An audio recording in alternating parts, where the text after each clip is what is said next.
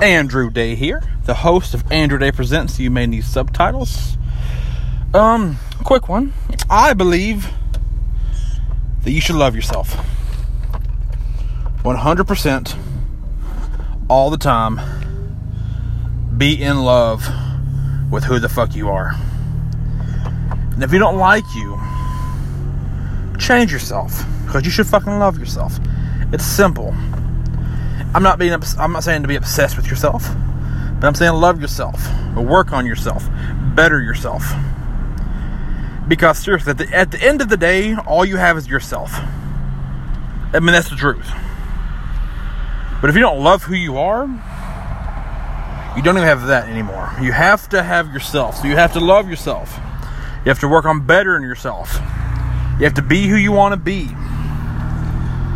I hear people all the time saying that she loves herself too much. Or, why does he care so much about his body? Why does he like himself so much? Because you're supposed to fucking love yourself. Because you are you for a reason. Like, you are you. 100% of the time, you are you. Love yourself. It's that fucking simple. Love who you are. If you don't like who you are, be a better version of you. It's that simple. Alright, I'm out, guys.